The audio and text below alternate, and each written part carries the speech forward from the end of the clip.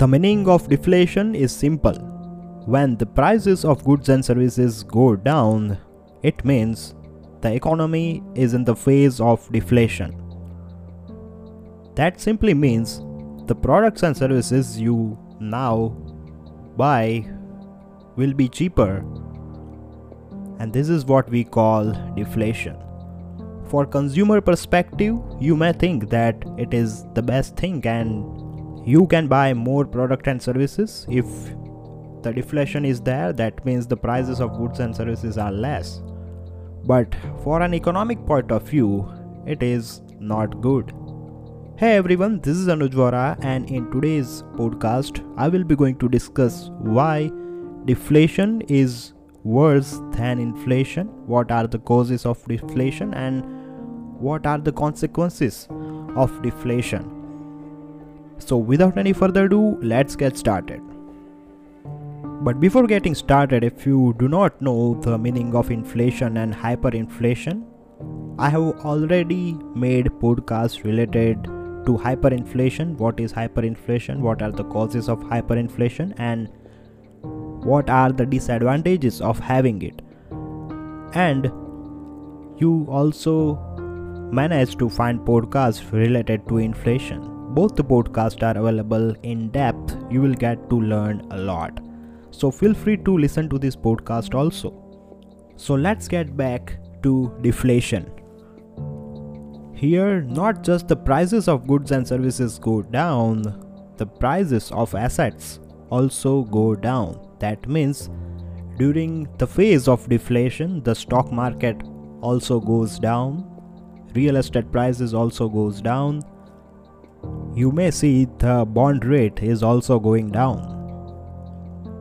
That means when you invest in asset, you expect appreciation, you expect good amount of returns. But if the economy is in the phase of deflation, your returns can be negative also. You can lose your money. So from the starting of the podcast, we discussed that if you think about consumer perspective, deflation is a good thing. But if you think about a general people, if you think deeply, that if you have invested in any type of asset classes and you are losing money, then your purchasing power is also going down due to deflation. And due to this, the economy can also go into recession. Investors can lose their wealth. They can lose a lot of money on the stock market. If we talk about business perspective, as the prices of goods and services are going down, that simply means businesses are making less revenues, and that means less profits. As the profits are less, the business will not prefer to hire more people. They would prefer to stop their planning of expansion, and they would wait to end the phase of deflation. And that is why during this period, businesses do not prefer to spend more money on advertisement, hiring more people, and expanding their business. And as businesses are not interested to expand their business during the phase of deflation, people will have no job. Unemployment rate can go very high during this phase. Another thing is that if the business is not making enough money and the revenue and the profits are not good, the business is performing poor. So there are possibilities that your salary can also decrease. Your wages can also go down. Because if the business wants to survive, that particular business needs to cut down the cost. And that is why the business would prefer to cut salaries or lower down minimum wages. So there are possibilities that if the country is in the phase of deflation, the minimum wage can go down, your salary can decrease, and in the long run you will have less money. So as there are less jobs in the market and the salary is going down, the consumers would prefer to save their money. They would prefer to spend less. They would not consider buying materialistic things. Consumers would spend their money carefully. What if I tell you when people save a lot of money, it is also a bad thing for the economy? What are you talking about, Anuj? Yes, that's the right thing, and let me explain. As I discussed just now that during the phase of deflation the salary can go down, and that is why you have to live below your means. That means you will spend less money. You will not buy materialistic things or any other stuff. That simply means that the consumer spending will go down, and when the consumer spending will go down, businesses will suffer. If people stop spending money and they prefer to save a lot of money from whatever they are earning, that means they are not buying the things they used to buy, and this cycle will go on and on.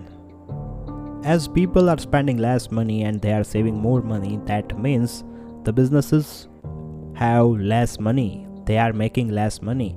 They are making less profit, and this will go from the beginning. As I just said that if businesses have less money, they have less revenue, they would not consider hiring more people. They would not plan to expand their business, or they would not prefer to innovate. They would not prefer to spend money on research and development and advertisement. So there are a lot of industry will suffer because people are spending less money. And why people are spending less money? Because they are earning less. So this is very dangerous situation for the economy. Thousands and millions of businesses can shut down if the period of deflation lasts long. Now, if you understood the meaning of deflation properly, you come to realize that even if you purchase goods and services at cheaper rates, your consumer power, your power of spending is already less. So it is not good for you. You are already making losses because of deflation, directly or indirectly. Of course, people spend less money. That simply means there would be less demand in the market for goods and services. And as there is less demand, businesses may suffer. So if I explain the meaning of deflation in the easiest way, when the inflation rate goes down below zero, then it is called deflation.